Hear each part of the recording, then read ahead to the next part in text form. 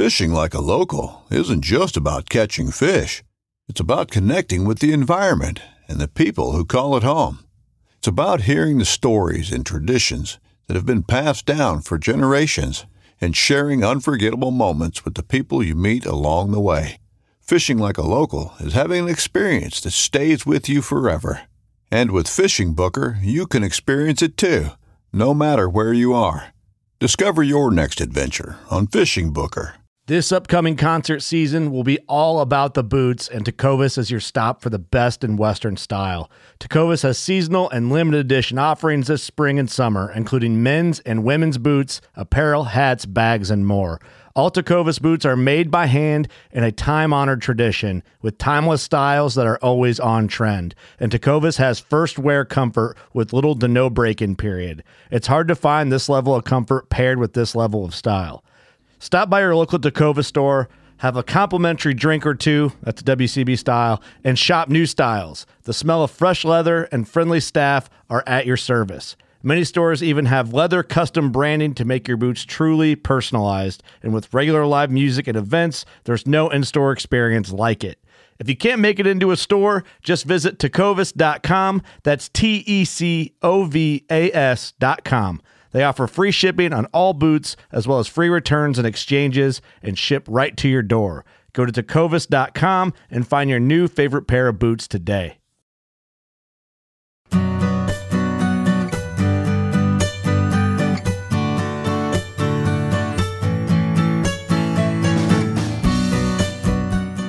You're listening to the Fish Untamed podcast, your home for fly fishing the backcountry.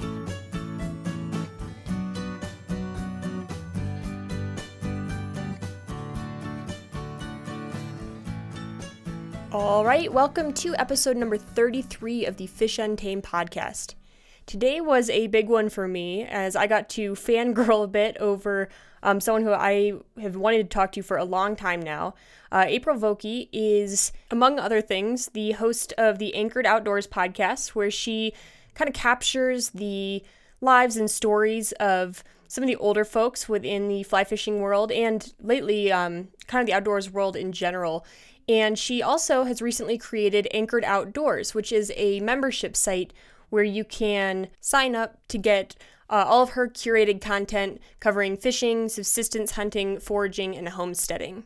And for this site, she doesn't teach everything herself. She's gone out and found the expert in every field she wants to cover. So you're not just hearing it secondhand, you're hearing it from the source, who she's deemed to be the authority figure on each topic.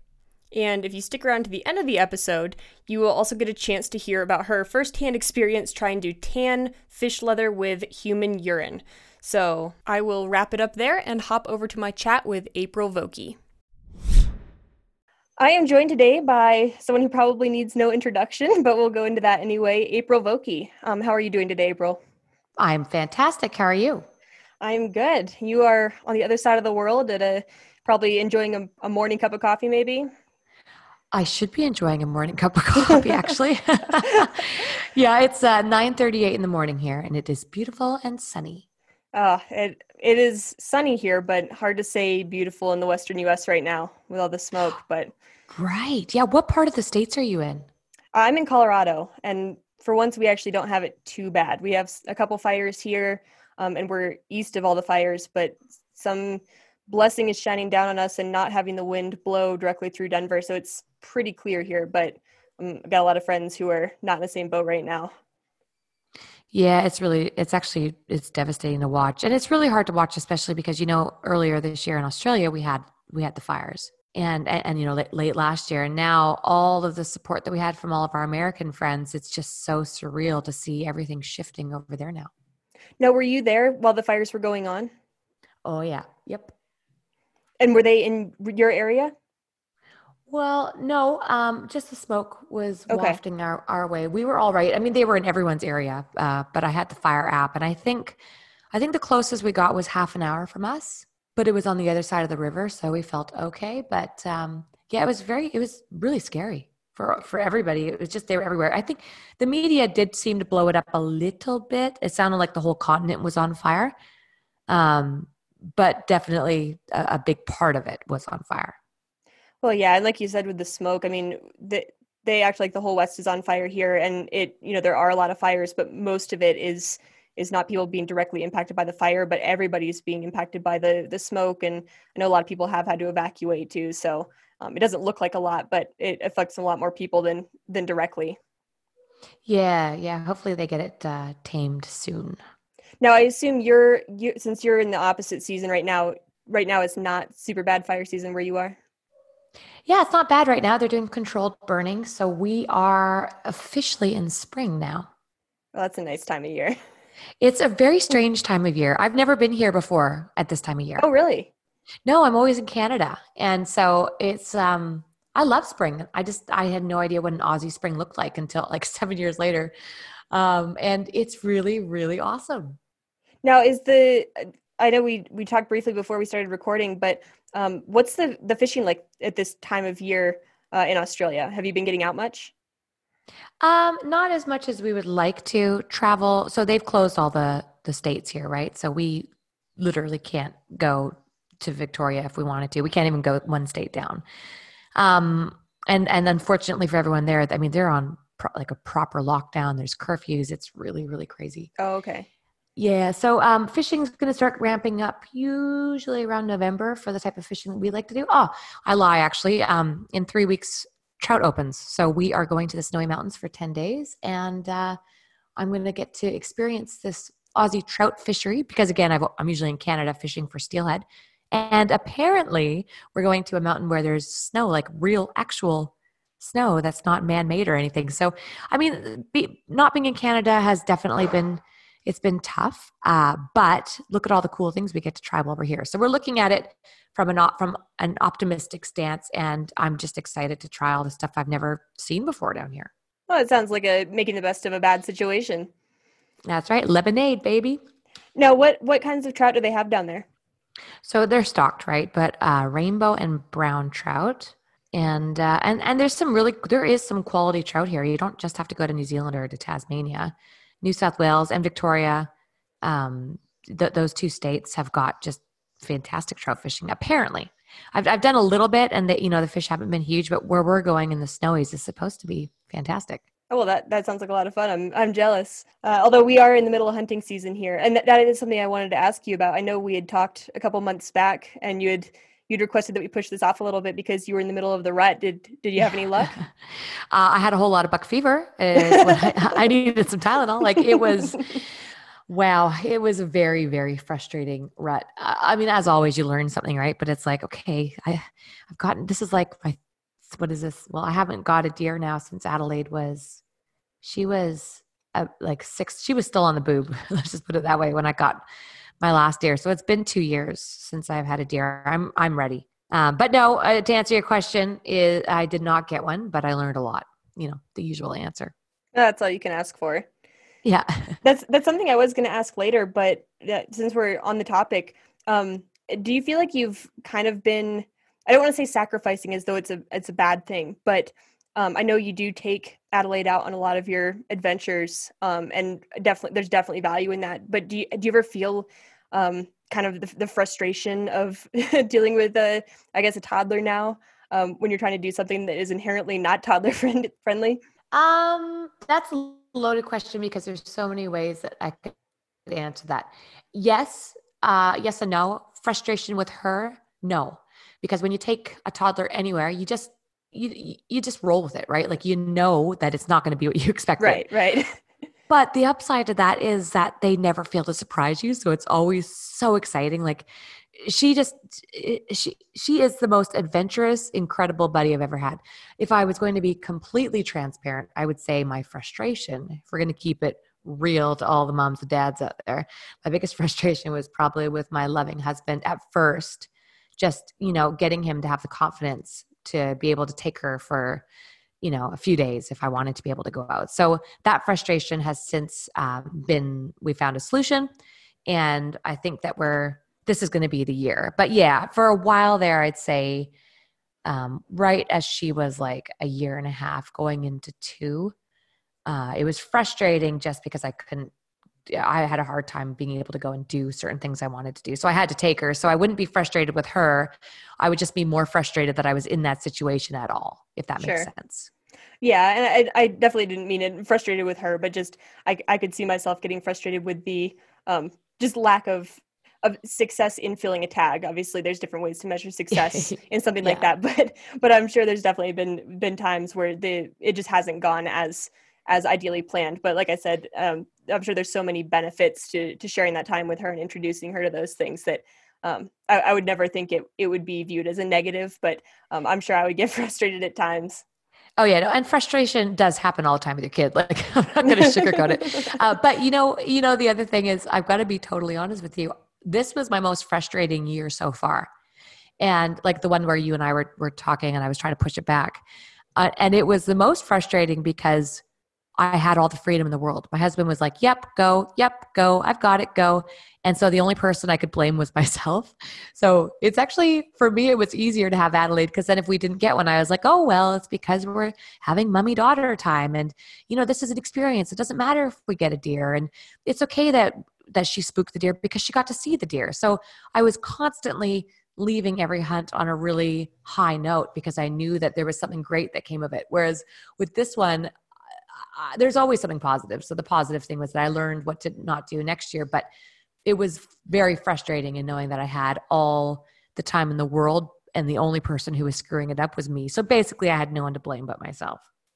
Well, I mean, I guess at the end of the day, that's the best situation you can be in, because then you've just kind of narrowed it down to yourself, which is, something you can work on and fix. So yeah, exactly. So I usually start off by asking people how they got their start in the outdoors, but I also don't want to beat a dead horse because I'm sure you've exhausted that story 1,000 times. So I'm definitely willing to hear it if you'd like to tell it. But there is something specific I wanted to ask. And I was reading through your about section again just to refresh my memory. But something I realized that I don't know if I've ever heard you talk about, and maybe I'm just forgetting, is you mentioned that you got started fishing very early as a young girl, but what got you into fishing? Did you have a parent that got you into it, or was that something that you had just always been really interested in doing? Yeah, my parents didn't fish as such. I mean, we would take camping trips and we would troll worms. I would say that if I had to really cut to the meat of it, is in the water. It was the water. So I was always really obsessed with water, and we would constantly drive out to the country and go to the river, and we would skip rocks, and we would bring pepperoni and bread and just eat our picnic down by the river. And we did bring a fishing rod. So I guess it all kind of rolls itself into one, but I can't say it was the fish that drew me to fishing initially, as crazy as that sounds. It was more the adventure of like, what's in that water? And can I find it? And then when I was younger, and I have been vocal about this, when I was younger, I saw a dead salmon that had been washed up, and he wasn't rotted. He must have maybe bashed its head during one of his runs or one of his jumps. I don't know, but he was fresh and silver and dead. And my parents explained salmon migrations. And that for me was my big whoa moment, to see that such an enormous and fantastic fish was going through a river that was 15 feet wide, and just the mathematics told me that I had a chance at intercepting it. So that was really how it all started. Okay. Yeah, I think to say that you got hooked on fishing before fish is probably a common theme amongst kids who got into it really young, because I feel like generally kids that get started that young don't get to see fish very often when they're fishing by themselves, or you don't catch a lot.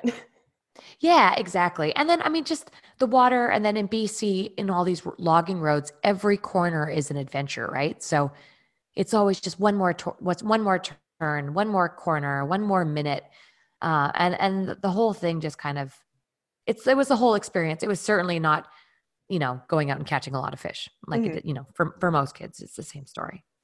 Yeah, I think I was in the same boat as a kid too. I didn't catch much, but I remember telling my dad at one point that I wish there was some invention that someone could come up with that would point to all the fish in the water, so I could see where they all were, because I was just so same. intrigued with, knowing where they were hiding, and, being able to know that, like, oh, there's a big fish over there. And just, boating around or walking around through the water and looking for fish to see where they lived and what they were doing was just fascinating. Yes, absolutely. Or like, what about this one? Did you ever wonder to yourself, what would happen if all the water was removed this very second? I still wonder that. Well, in college, they drained one of our local lakes because apparently the dam was starting to fail. And I remember thinking, like, I could just drive down there and see what's left. But apparently they took all the fish out before they drained it and put them elsewhere, which is good. But for a moment, I was like, I'm going to go see what's all in there. Yeah, no doubt.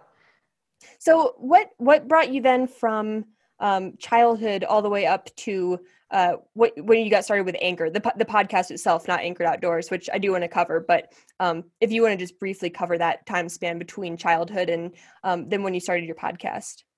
Yeah, typical fishing bum, sleeping out of the car, putting myself in really stupid situations, eat, sleep, breathe, skipping school, skipping work, ruining relationships, all the usual stuff, just obsessed. And then obviously the next step to an obsession is I need to do it more. How can I do it more? Oh, wait, I need to eat. How do I find a way to eat and do this more? So the answer was obvious, and it was guiding. And so I started to look into that and eventually ended up guiding. And that was really, if we had to jump through the progression real fast, it was I started guiding, or I wanted to know more myself so I could guide. So that was my first step, was investing time into myself, which of course everybody thought was ludicrous. You're what? My parents were like, what are you doing? You could be a lawyer and you're spending your time trying to become a better fisher because you need it for work. Like, it just didn't make sense to a lot of people. But for me, it was very clear. I needed to become a better angler so that more people would come guiding with me or come fishing with me. And then I started the guiding operation, and then started to become bored, is really how it went down. In a lot of ways. And I started listening to podcasts. And one day it hit me that I would start my own podcast. And the whole thing kind of happened around the same time as my television series. I was filming all these incredible stories and all these incredible people.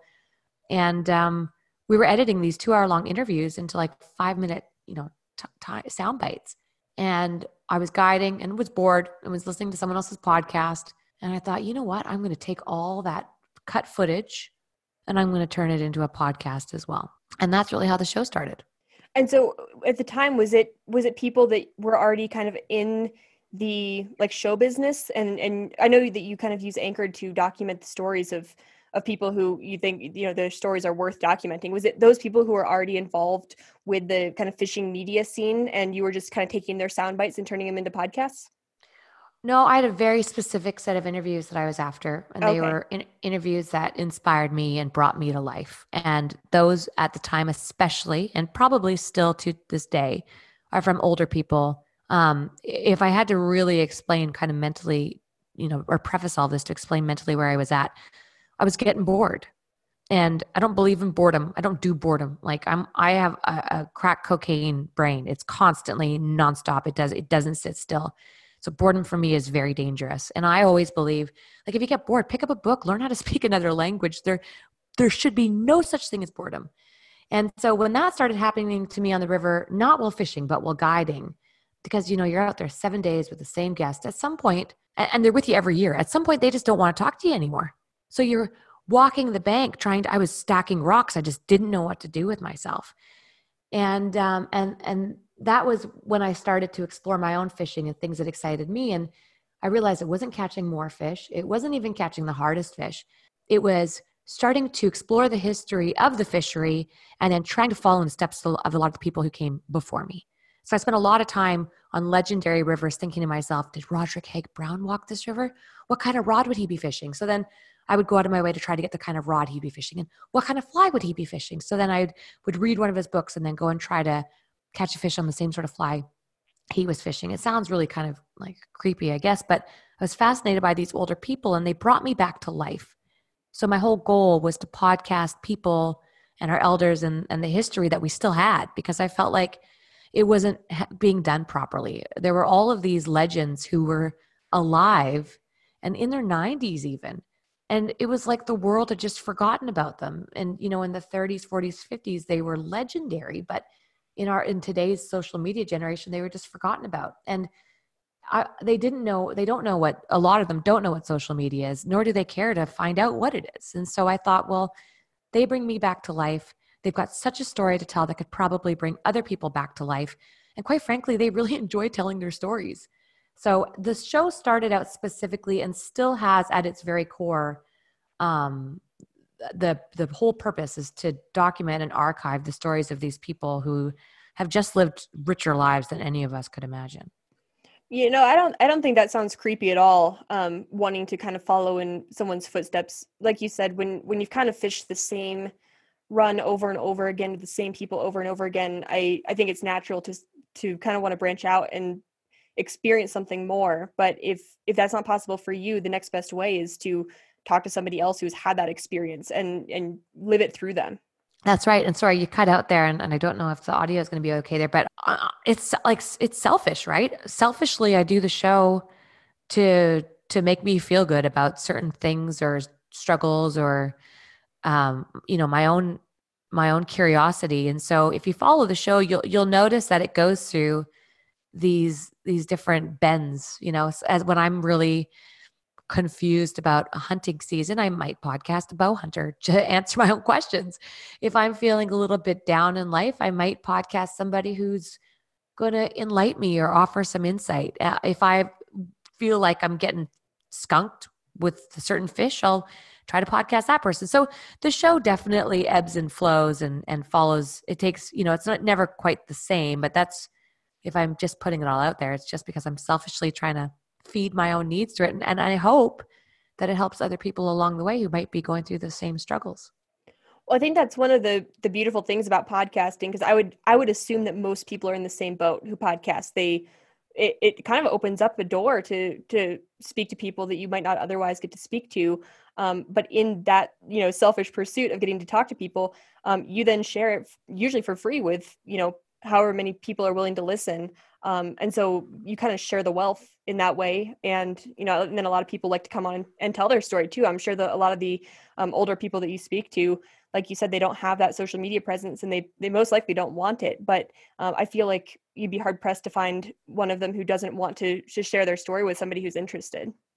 Yeah. And it's so cool. I mean, a lot of them have been in like nursing homes, and I've got to give props to the younger generation, because they hear a lot of these stories, then they go out of their way to reach a lot of our elders, because let's just say it for like, that's what they are. They're our elders. And so the younger generations just totally renewed my faith in young people, because they go out of their way to reach out to the older generation, and they don't know how much of an impact they're having.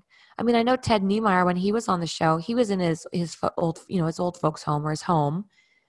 And he would tell me that it meant so much to him when younger people would reach out to him. Like, it was the highlight of his day, because a lot of these guys and gals a lot of them aren't really doing much throughout the day. So an email from a young person, or a call, or even stopping by for a visit, just makes all the difference. And yeah, I'm really, really, I'm in love with my audience. Just, I can't say enough great things about them. And I think you're one of the only shows that does something like that, because I think you're one of the only people who is actually willing to travel to speak with these people, because I think most of them would probably be pretty inaccessible if it weren't for getting to talk face to face. Absolutely. Oh my gosh. And then with COVID, it's so polarizing. There's so many people that you just can't, I mean, a lot of them just simply don't have email, or like, the thought of turning on the internet is just, it's unheard of. So yeah, I'm afraid that during this COVID time, that some interviews for a lot of us are going to be left behind. Well, I hope you know that and I'm sure many other people appreciate what you've done and getting to capture these people's stories, because long after they're gone, I'm sure people are still going to be listening to your episodes. And I bet that's going to be a lot of people's only connection with these folks. And probably would have never heard of many of them without getting to hear them on something that seems so modern and relevant as a podcast, but kind of bridging that gap between the younger generation who spends a lot of time on technology, and that's where they get most of their information, and then the older generation who doesn't have that. So I do think your podcast is really bridging the gap between those two generations. Thanks. So how did you then transition from Anchored to Anchored Outdoors? Because that's something that's a little bit more of a recent thing. And I've been loving it, but I don't really know how it came to be. Yeah. So that launched, it was in the works last year, but it launched February this year. And basically, I've just had people for, well, the entire duration of the show. So for the last 6 years, 7 years, 6 years, asking for more, right? Like, how do we see him do that? How do we see her do what she's telling us to do? And so I just thought it was time to take Anchor to the next level. And yeah, that's really it. You know, I thought about doing it on something like Patreon, but I just couldn't see past that. And I really wanted to solidify my community and the community, really bring it to life. And so Anchored Outdoors is a membership company. There's a ton of free content on there so that people can still be educated, because I believe in free education. But there's also a paywall where you can really up your game with quality content with people from the show and truly the best experts to help you along the way. And so our master classes are really what's starting to boom, and there's so much good stuff on the way, Katie. It's crazy. And like, even right now, I've got a guy up north, he's filming Bob Clay's bamboo rod building masterclass. And there's just a ton of master classes on the way. And a lot of these master classes wouldn't be possible if, you know, these guys and gals hadn't been podcasted, so that that relationship was set, and they trust us to come in and capture them doing their craft. But the master classes are definitely the avenue and the direction that Anchored Outdoors is going, so that we can have you listen to the podcast, know who you're learning from, appreciate who you're learning from, but then actually do what they're telling you that they do, and what you can do as well.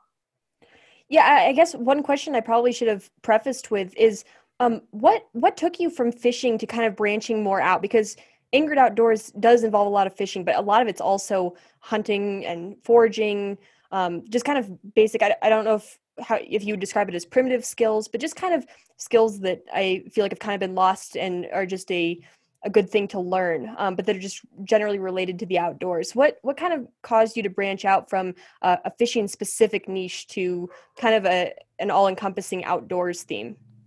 So selfishness again. Okay.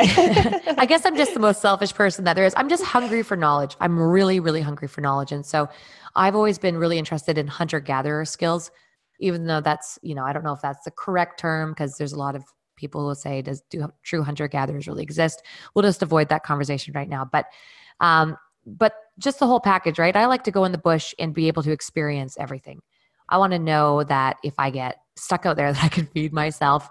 I love homesteading. I've got a cabin in northern BC. I spent a lot of time doing my own homesteading. And I just thought, you know, I would like to have this library of knowledge for myself.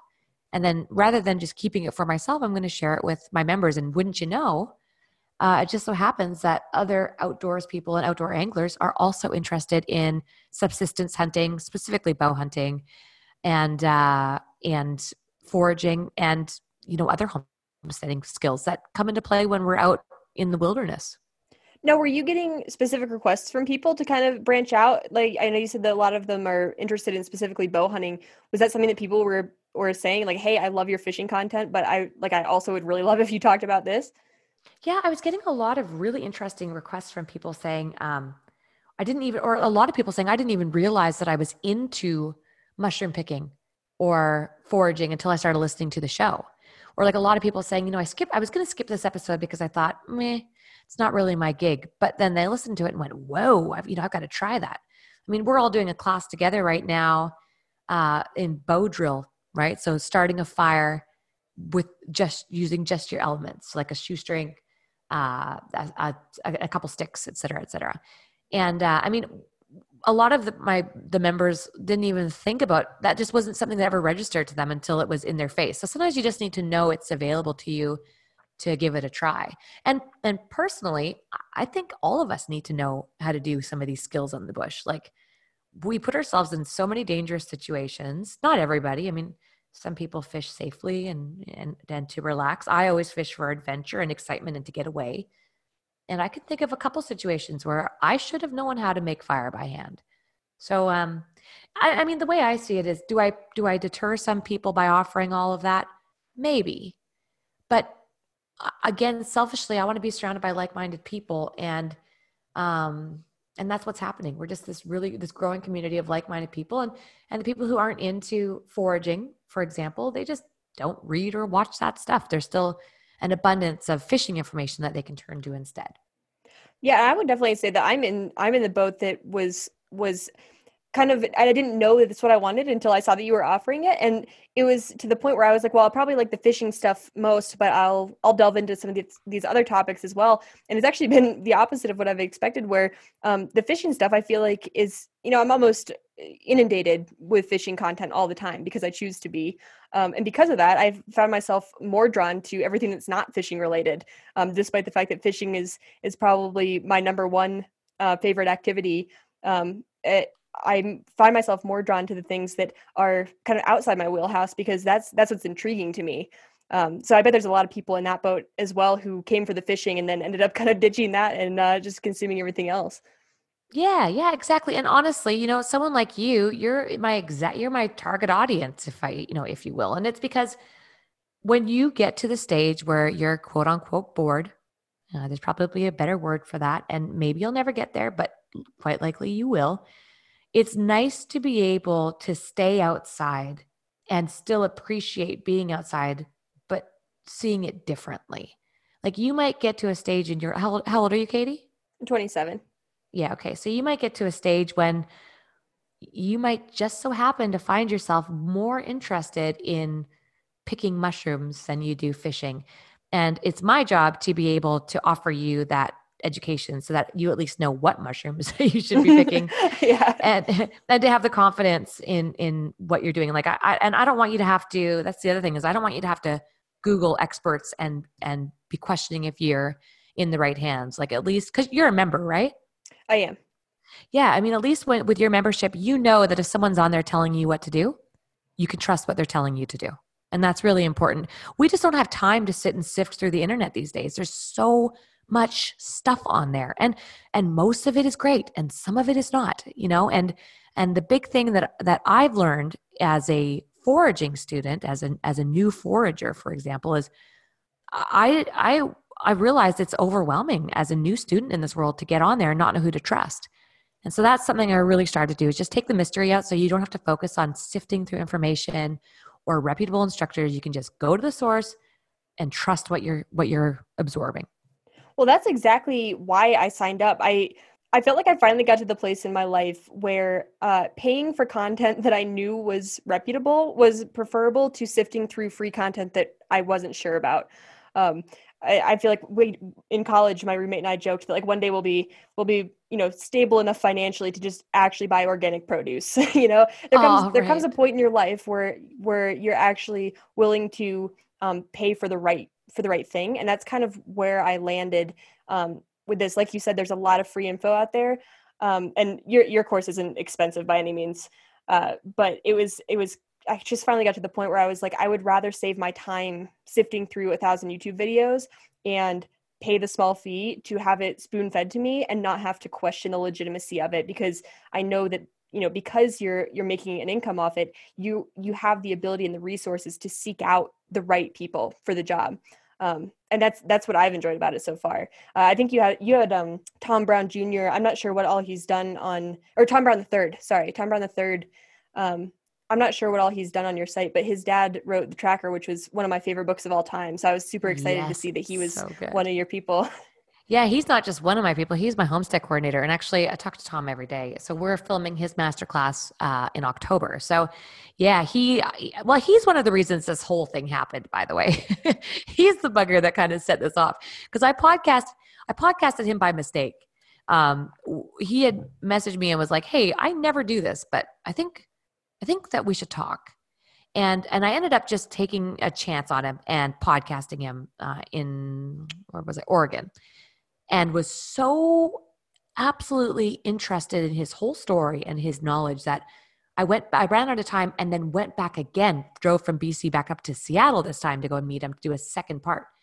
And he had me so reignited, just so excited about everything that he was saying that I thought, okay, well, I obviously I'm going to take this route personally, but then from a podcast stance, all my listeners were like, that Tom Brown guy, we want more of that.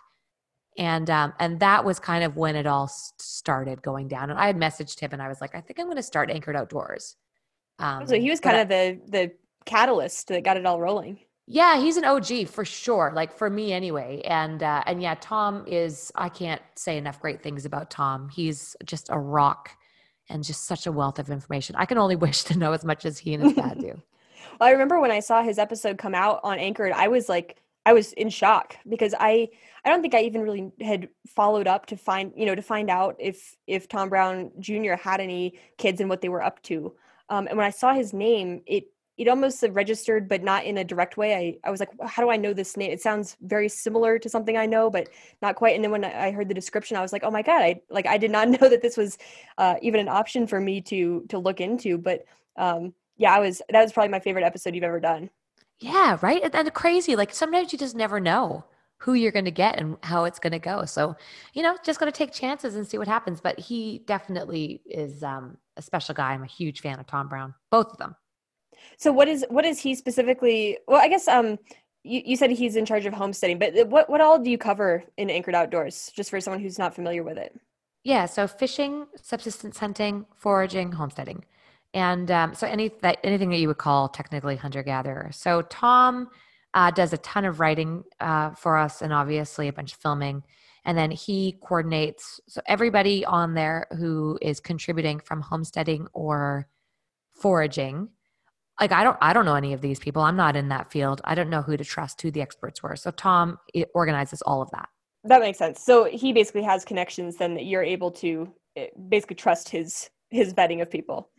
Yep. And he helps get everyone's articles. Like obviously contributors have a bunch of questions. We've got a ton of contributors. So we don't do recycled content on the site. So everything that's written up there is written specifically for Anchored Outdoors. So there's a lot of discussion about what's going to go up, and we don't argue. We don't waste our time arguing about commas and stuff, but we do want to make sure that the information that's being shared can help a lot of people who are pretty new in their journey as well. Have you found that what you've learned, like I assume you've learned a ton just getting this set up as well. Do you find your living situation between Australia and British Columbia is almost like thrown off when you're hearing, like how universal is the content that's on Anchored Outdoors? Do you notice anything where it's like, oh, this is kind of specific to this part of the world? Or have you found that it's pretty universal to especially the two places that you go back and forth between? Try not to keep it too specific for obvious reasons. I think some of the Zoom presentations, we do free bi-weekly Zoom presentations, and that can get specific. Like I think we've got an upcoming one specifically in Texas. We just did a very specific one on hunting with llamas. So those, this one tomorrow is, fishing Sydney Harbor. So those tend to get specific, but the content that's on the site is typically pretty, actually Tom Brown just sent me a text message as we're talking. It's pretty universal. I think, I'm trying to think if there's anything in particular. I mean, some of the things that some of the foraging contributors write about may be more specific to the East Coast, but usually you can find a lot of what they're talking about in the West Coast as well as Australia. So I think it's pretty universal. Okay.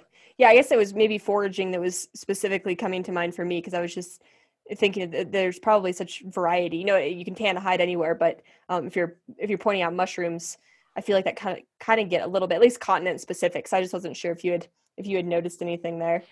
Yeah, well, it's funny, and we're very careful with mushrooms because that's a real tough one. But like our latest mushroom article from a few days ago, Abby just focuses on it's a sustainable mushroom foraging article. So she really talks about how to do it sustainably, what to look for. She offers a bunch of field guide suggestions. There's a ton of information about how to identify mushrooms, but they're not specific to the mushrooms themselves. So it's a pretty overall, like it's just we're casting a wide net over things like mushrooms. Okay. That makes sense. Yeah. So where do you see Anchored Outdoors going? Is it kind of just full steam ahead with what you've been doing, just producing more content, or do you have any other big plans in the works? The master classes take up, I'd say 90% of my time right now. And we just have so many on the way now. So like next week this is such a girl crush thing for me to say. There's this woman in Sweden and I'm just obsessed with her. Her name is Lotta Ram. And when I started tanning fish leather, again, after Tom Brown told me it was a possibility, I started doing that a few years ago and just became obsessed with turning fish skin into leather. I just think it's the coolest thing on the planet. And it's beautiful, beautiful leather. But I was getting hung up on certain things that I couldn't find anywhere. There's certain intricacies when you're tanning a fish hide or a fishlet skin that you can't find anywhere. But everything I kept finding kept leading me back to the World Authority, and you can't even dispute it. The World Authority is Lotta Ram in Sweden. And I bought her book. There was like one copy left that I could find. I had to get it ordered to a friend in America because they wouldn't ship to Australia, and then like get him to get it to me. And it was just this huge chain of events to make it happen. But anyway, I read with my jaw open.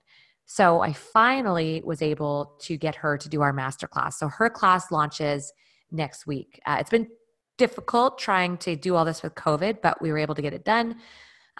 So the fish skinning one goes up next week, and then how to tan a hide with Natalie Bogwalker.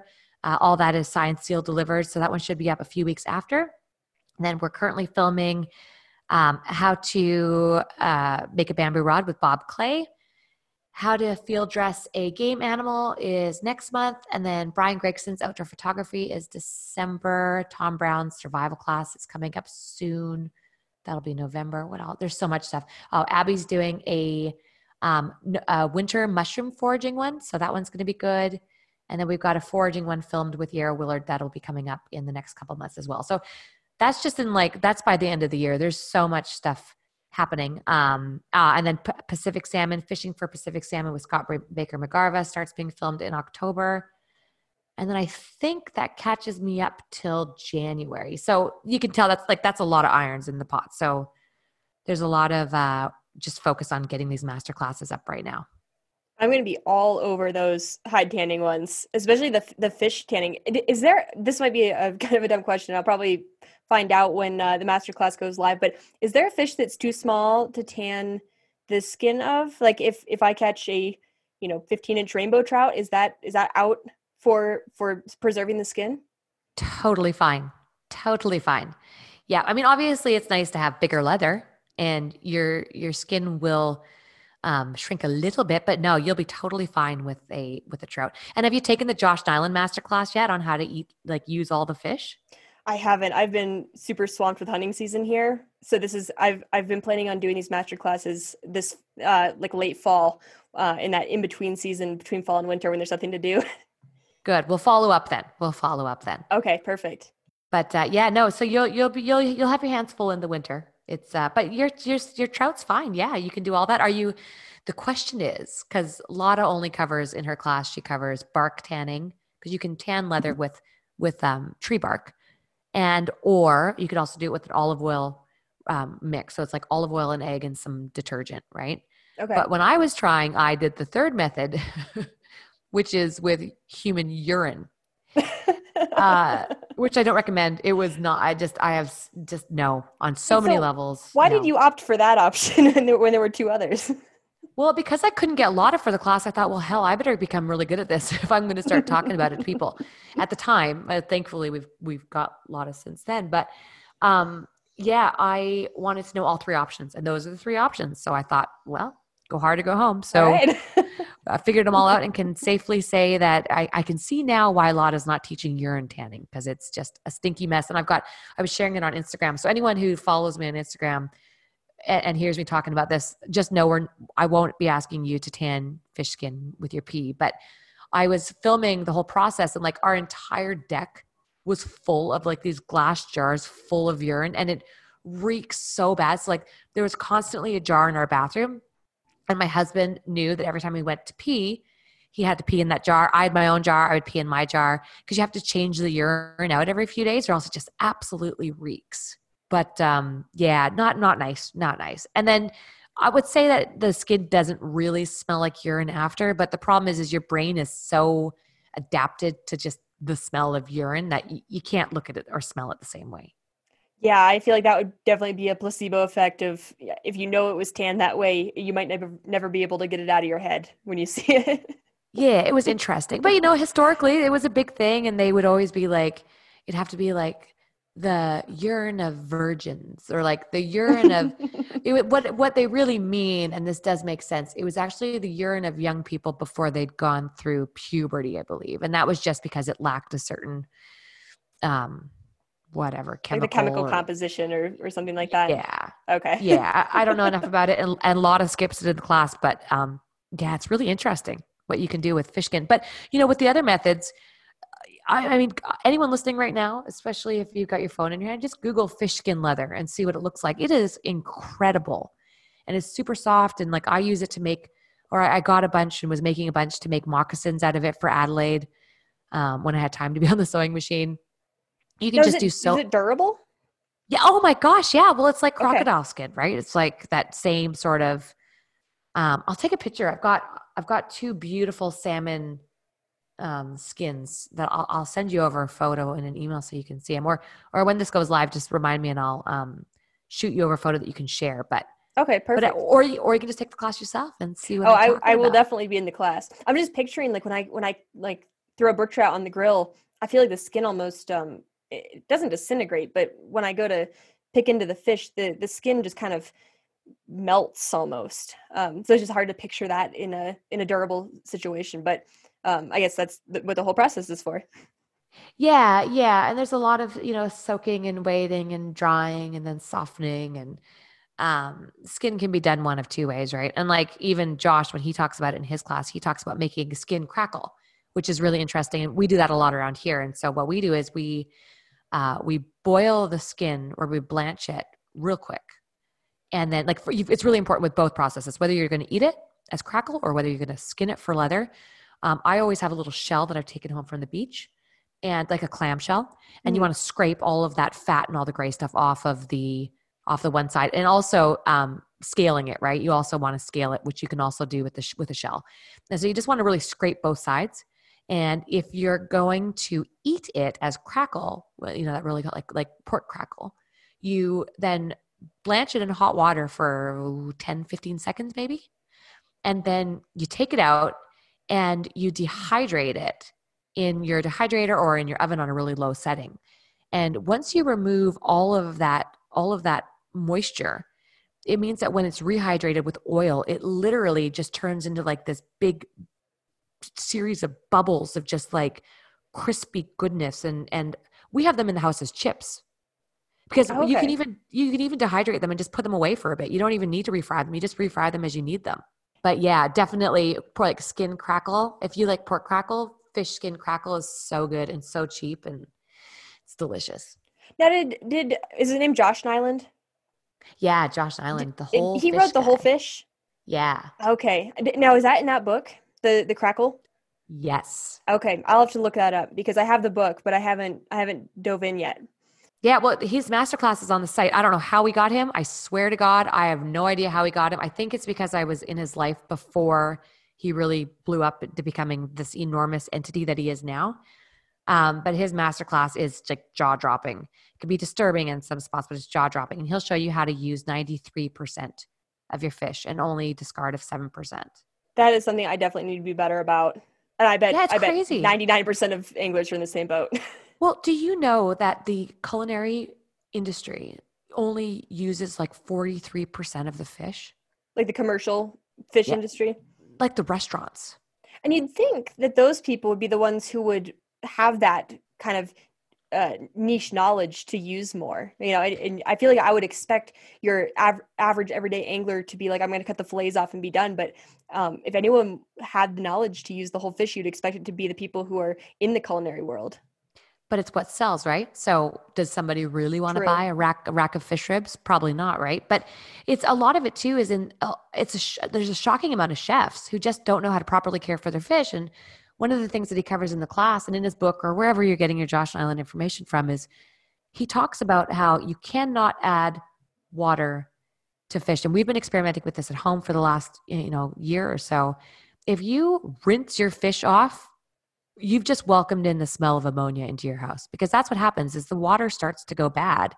in a sense, and it basically gives you that quote unquote fishy fish is from rinsing your fish with water.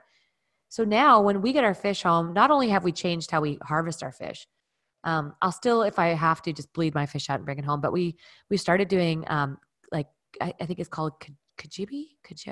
No, I'm saying it wrong, but it's the Japanese method of brain spiking your fish and then putting your fish in ice slurry while you're on the boat, and then bringing it home. So it's okay to be on ice then, but when you take it home and you get ready to process your fish and you gut your fish, you use a paper towel. Don't use any water at all.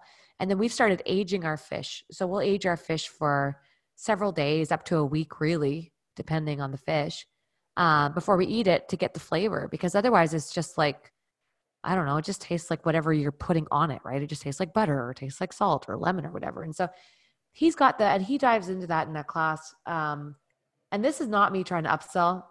This is me genuinely trying to make people eat more of their fish. In the class, he explains why you need to change what you're doing.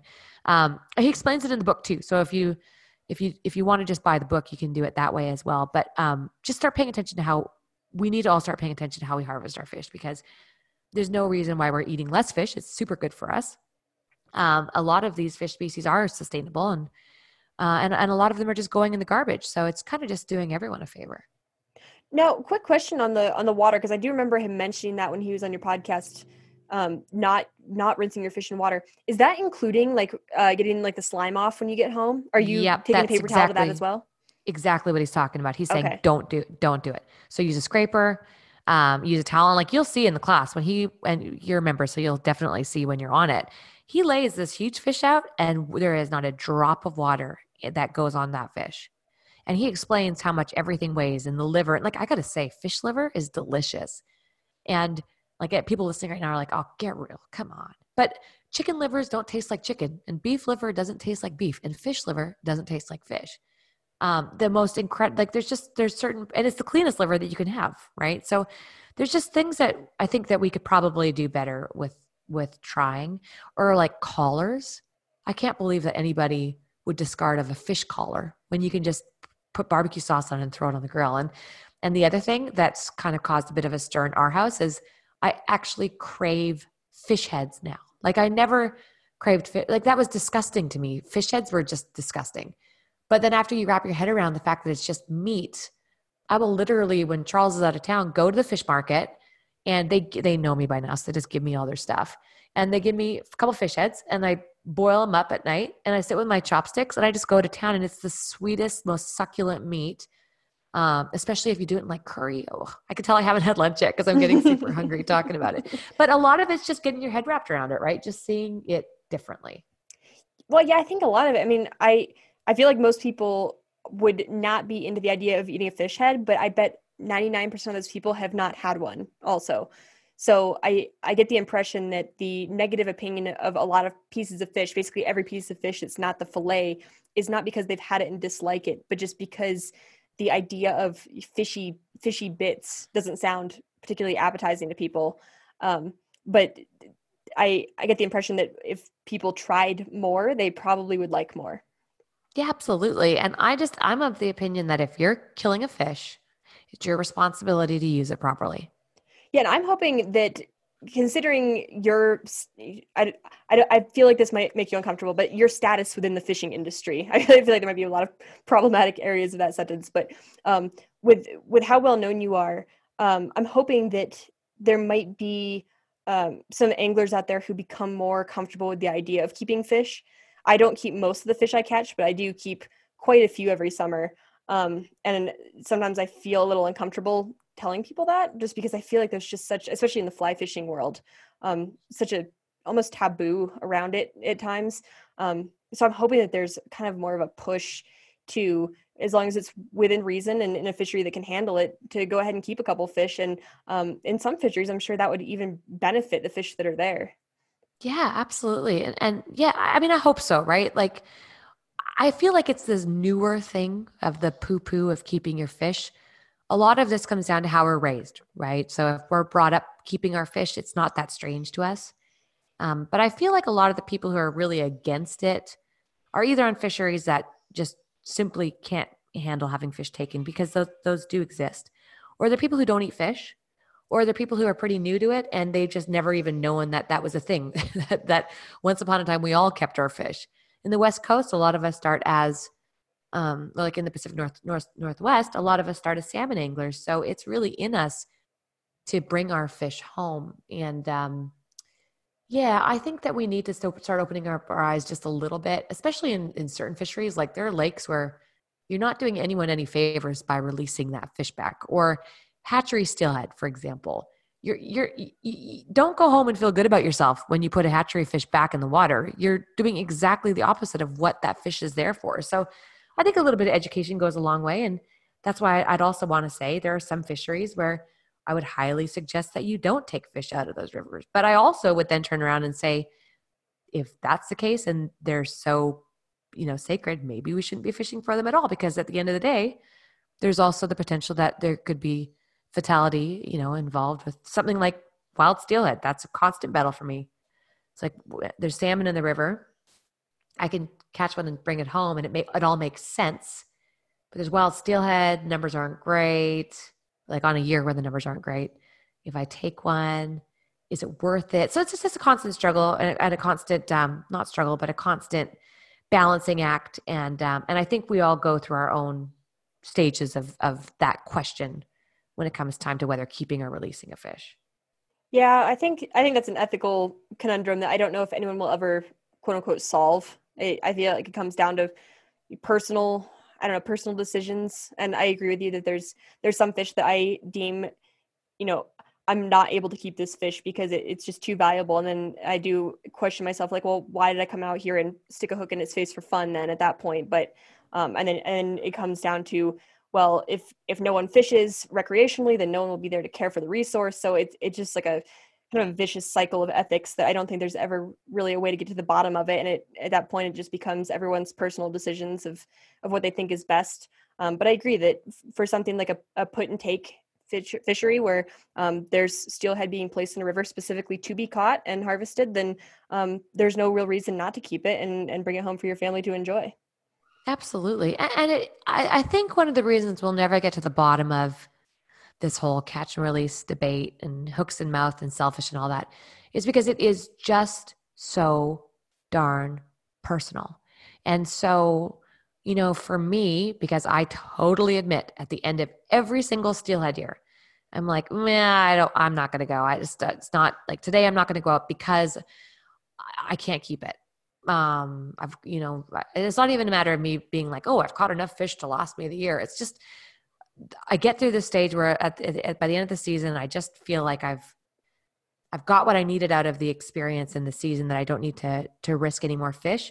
But the reason why I say it's personal is that there are times in everyone's life, and it doesn't matter whether you're man, woman, child, new parent, whatever, where you'll struggle. Maybe it's right now for people listening. Maybe you've lost your job, or you've been stuck inside, or you're in Victoria and you're stuck in this crazy curfew and you can't leave your house even like to go shopping. Sometimes we just need to be reminded of what it feels like to be alive again. And so if that means that for that person at that stage in their journey, or for me personally, that I have to go down to the river to feel alive again, to catch that steelhead, to remember what it feels like to fight for your life, or to fight for something, or to hold something in your hands that might not be here forever, or to hold something in your hands that is so incredibly natural and special. And then at the end of the day, really remind me why I'm going to fight for that fish till the day that I die. And it means that I've caught a few steelhead in a year to be able to bring me to that point, then so be it. But again, it's personal. And that's why we can't judge somebody. I always kind of get a kick out of it if I admit I don't post my fish pictures these days just because I just kind of got sick to death of being the poster child of like grip and grin photos. And I just didn't want to be that person anymore. And I just don't feel like I need to post pictures of every fish these days. Mm-hmm. But I would, every once in a while, I'd post a steelhead and someone would, do the usual, whatever, why are you catching and releasing, the usual debate. And while I don't respond, in my head, it's like, because listen here, you bastard, I was so down and out and had totally forgotten why he was even fighting for this fish But this particular fish has just helped me to save God knows how many fish, because you can be guaranteed that I'm going to be first in line at every single meeting that needs their support. So it's personal, and that's why we shouldn't judge each other. Just that's all, I guess, if I had to summarize what it comes down to. At that point, it just comes down to if it's legal and if the biologists have deemed it, appropriate to do, then you can't really assume anyone's reason for doing what they're doing. And as long as it's not, egregious or sending a terrible message out to people or against the law, then I feel like you kind of just have to sit back and assume that people are doing things for the right reasons, and it's overall going to be positive for the fishery. Yeah, and look, if it's that they're the people who are catching 10 million fish, because it's all about numbers right now, which does admittedly make my skin crawl now. At the end of the day, if I wasn't that person back then, I wouldn't be doing all the things that I do for fish now. So we just have to try to look at it with an open mind, as hard as it is sometimes. Yeah, and everyone goes through their own personal, it sounds corny, but like their own journey, where everyone's going to pass through that phase where they want to catch as many fish as possible when they first start fishing. And I feel like most people end up on the other side of that, where it kind of goes past that and becomes something else. Exactly. Katie, give me 1 second. I just have to grab Colby. He's right at the door and he's going to be very noisy. I'll be right back. Yeah, no worries. Okay. I actually only had one other thing I wanted to kind of touch on before we wrap up. I don't want to take up too much of your time. And this is actually something that just came up on I think it's your last episode of Anchor, one that maybe came out a couple days ago. But it was something that when you said it really hit home for me. And I wanted to bring it up again because you were asking it in the context of what your guest's answer was. And I'm really curious to hear kind of your point of view on it. But you mentioned that there was a day that you got up and you were going to go fishing, and you had a moment where you're like, I just want to drink my coffee at home and not go. And I think you maybe described it as you almost had like a identity crisis where you're like, but I'm supposed to want to go fishing. Why don't I want to go? And this is something that has happened to me maybe in the past year or two, a couple times. And it was something that I've struggled with a lot and have kind of actively worked to make myself okay with. But I wanted to hear what your thoughts are on it, if you wanted to expand on it at all, and talk about how you've kind of come to terms with that as your identity as a fisherman, and whether you've worked through that. Yeah, I mean, I go through them all the time. And thankfully, I'm now old enough to be able to know my identity. Like, I definitely know who I am. When I was speaking to Jim McLennan, that's that episode that we were talking about that in. I was still in my 20s at the time when he was my editor. And that was when I wrote that article. And I was on the Thompson, and it was so bloody cold. And I identified myself on the Thompson as somebody who couldn't get enough and was out there in like -12 picking ice out of my guides, because that's really where I cut my teeth as an angler in my early 20s especially. And all of a sudden, for the first time ever, I just wasn't keen to go out in the cold. And I really started questioning, who I was at the time. I never really recovered from that trip. I embraced the change. I looked deeper into myself and realized that I was going through that change because I no longer felt the need to prove to myself that I was a solid angler. At that point, I knew. Mm-hmm. And what I really, the big revelation for me was, okay, well, why on earth was I fishing so hard then?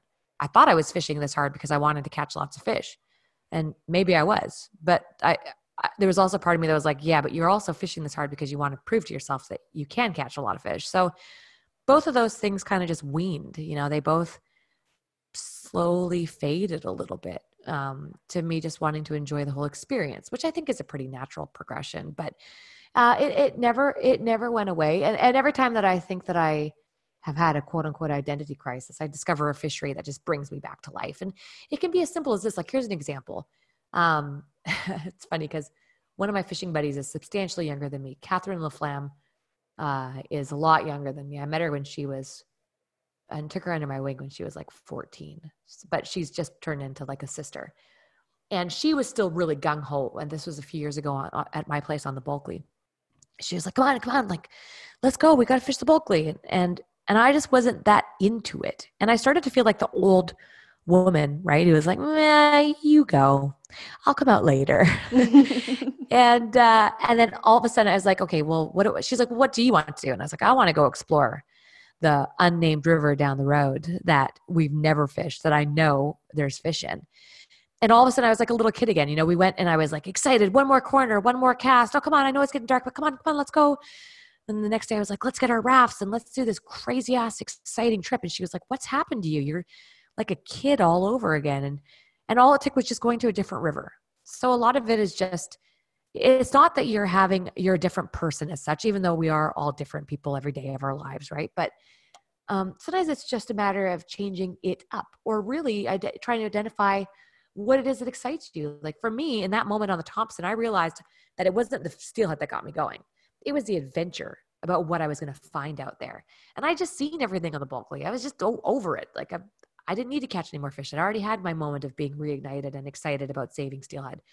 I didn't need to see another angler float by me. What I needed to see was, I don't know, moose poop, or I wanted to maybe have an encounter with a bear by accident. Like I wanted to flush out grouse and have them scare the life out of me. And I wanted to run my raft down rapids and just be a little bit more wild. And all of a sudden I was brought back to life again just by switching up the fishery. So, you know, in the stage that you're going through, especially in your late 20s, and I mean, I'm not one to speak on, I don't have that much experience at life, but I do have 10 years on you. And I can honestly tell you that this will not be the first time that you start to question yourself, why you're here. What are you doing here? Like even in the industry, there was a major, probably 5-year time slot in my career in the quote unquote industry where I was like, what am I doing here? You guys hate me.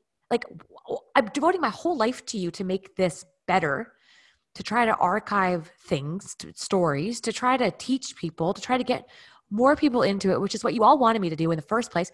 And you hate me. What am I even doing here for you guys? And, you know, and that's since now I just tell myself I'm not even in the fishing industry these days, because it just was too painful for me to constantly be feeling like I wasn't wanted there. So whether it's the fishing industry or the fishery or yourself in the mirror in the morning before you go out, there's always going to be times you're like, what am I even doing here? And that is an opportunity to either be really discouraged and walk away, or an opportunity to look at it and take a deep dive into yourself, which I think we all need to do regularly to become better people, just to grow. So it's like this. And I'm going to, equate it to my daughter. Every once in a while, she goes through this crazy phase for like a couple of days where she's just a bitch, right? Like she's just wild. And I could look at it and be annoyed, or I could look at it and go, oh, she's going through a development. This is a mega development, and tomorrow she won't be the same. She's growing right now. And being able to work with that in a positive way, right? And we're the same way. We go through this slump, whether it's depression or confusion or bitchiness or whatever. Maybe we withdraw. Maybe we just question every single thing that we're doing, but it's all just development, and it's compiled to the point where when the next day you're going to be different. And that's a good thing. I think we should embrace that, because we can't become better if we're not constantly growing, right? Yeah, that makes sense. And I'm glad to hear you say that, because when you brought it up on your podcast, it was just an immediate, like I was like cleaning the house and I was listening to it or something. And I suddenly like just tuned in, because I was like, it was like I had felt it, but I didn't know how to express it. And when you said that, I was like, oh my God, I'm not the only person who's had this, I don't want to call it a crisis, because I don't feel like I've ever gotten to that point. And I also have intentionally, like as much as I love doing this podcast, and I have a fly fishing blog, I intentionally don't want to be part of the quote unquote industry. I'm not partnered with anybody, and I don't make any money, and I don't want to be tied down to anybody at this point. And I'm trying to keep this as just a hobby. And I kind of keep that in my back pocket as I can stop this whenever I want. And that way I don't get overwhelmed or feel like I'm somehow locked into this, or that it has to be who I am as my identity. And I almost wonder if social media has contributed to this. I bet that we're not the only people that have had a similar thing with whatever activity it is, be it fishing or climbing or hiking or hunting, where someone suddenly feels like they've created a persona for themselves that they almost feel like they're guilty if they're trying to escape from it or not participate in it. And I do wonder if social media has kind of contributed to that, where everyone has their profile, what they're trying to portray to the world. And I think it's healthy to remember that you don't owe anybody a specific type of you or what you've decided that you want to pursue, and it's okay to change things around. So it's nice to hear that you have been in the same position as somebody who's been in it a lot longer and dealt with a lot more than I have, to hear that encouragement. Yeah. Well, I think there's two parts to that too. First of all, I think it is part of getting older. And that's one of the things that my older guests have taught me is same with them. They were once super gung-ho too. And now they just, maybe they're still gung-ho, but just differently. But the other part to it is social media. Yes. But I think more than that, it's documentation. And I found this with myself, just even not from a persona stance. Like I'm going to grow and you people, like not you people, but like people can either take it or leave it. Either you can follow with me or you don't have to. It's fine either way. I'm still going to grow up. Mm-hmm. But what I see as a real problem, at least in my career, just I can only speak on my own experiences, is standing for something. So that's been the problem for me, is standing for something and having it be documented, whether it be podcasts, social media, just the internet, just documentation, right? And people being like, whoa, but you said, and you're like, yes, I did say that, but I said that 15 years ago, and now I'm saying this. So we do get stuck in that a lot. And I can tell you, even myself, I still get stuck in that, where I'm like, ooh, do I really want to say I'm fishing an egg-sucking leech? Because I kind of did an entire television series about not fishing them. And I'm always terrified of but you said, it's like, yes, yeah. I did. Well, it's just like at one point I was like catch and release or nothing else. Like that's the way to go. And I've since changed my mind on that. But someone can bring something up from years ago and be like, well, this is how you're supposed to be. Yes. And it's hard because as women of our word, or like, it sounds like you are as well, you want to be like, yes. And what I say, I mean, but there's nothing embarrassing or shameful of growing up. It happens to us all and we change, and that's a great thing. So it sucks. And yes, I may have said certain things and you may have said certain things or portrayed certain images, but who we were then doesn't mean that's who we are today. And it's important that when we realize how much it sucks to be put in that box, that we look at other people who, before we judge them as well, and just think twice before we judge each other, because we all are going to change and at some point feel stuck in a box. Well, I think that is a wonderful sentiment to end on. I really appreciate you coming on and sharing your thoughts and Anchored Outdoors and everything you've got going on. Just before we wrap up, do you just want to share where people can find you if they want to sign up for your classes, get a hold of you, website, anything like that? Yeah. Well, first off, I would like to thank you for letting me word vomit all over you. Anytime. I don't get to do a lot of the talking. So when I do, it's like, oh, here we go. Take the tap out or take the plug out. But you can find me and what we're talking about at anchoredoutdoors.com. I just offered a loyalty discount code. I don't believe in discounting brands, but I do believe in helping people out, especially during these times. It's loyalty code 20, I believe. I don't want to throw off my internet connection by opening my website, but I believe it's loyalty code 20. If that doesn't work, just let me know. But if you put in loyalty code 20 in either of the packages, you get 20% off quietly between all of us listening here. The all-inclusive package is going to be disappearing later this year, because we're going to be putting more focus on selling classes on their own. But if you get into an all-inclusive package now, you'll remain on it forever if you'd like. So if you would like to have all access and not have to buy classes individually, I would advise doing that now before November 15th, before things change forever. Perfect. And maybe if you want to just check that afterward to verify, I can just put it in the show notes too, so people can get it from there if they're listening to this after the fact or something. Yeah, great. Sounds good. All right, April, well, I won't take up any more of your time. I'm sure you've got a busy day ahead of you, but I really can't thank you enough for coming on a chat, and I really enjoyed talking to you. Likewise. Thank you very much. All right, and that is all. As always, if you liked what you heard, I'd love for you to go over to Apple Podcasts or wherever else you listen to podcasts and subscribe there. If you've got a couple extra minutes, a rating or review would also be much appreciated. It doesn't take too long, and it makes a big difference on my end. You can also find all my episodes on fishuntame.com in addition to fly fishing articles every 2 weeks. And you can find me on social media under my name, Katie Bergert, on Go Wild or at Fish Untamed on Instagram. And I will see you all back here in 2 weeks. Bye, everyone.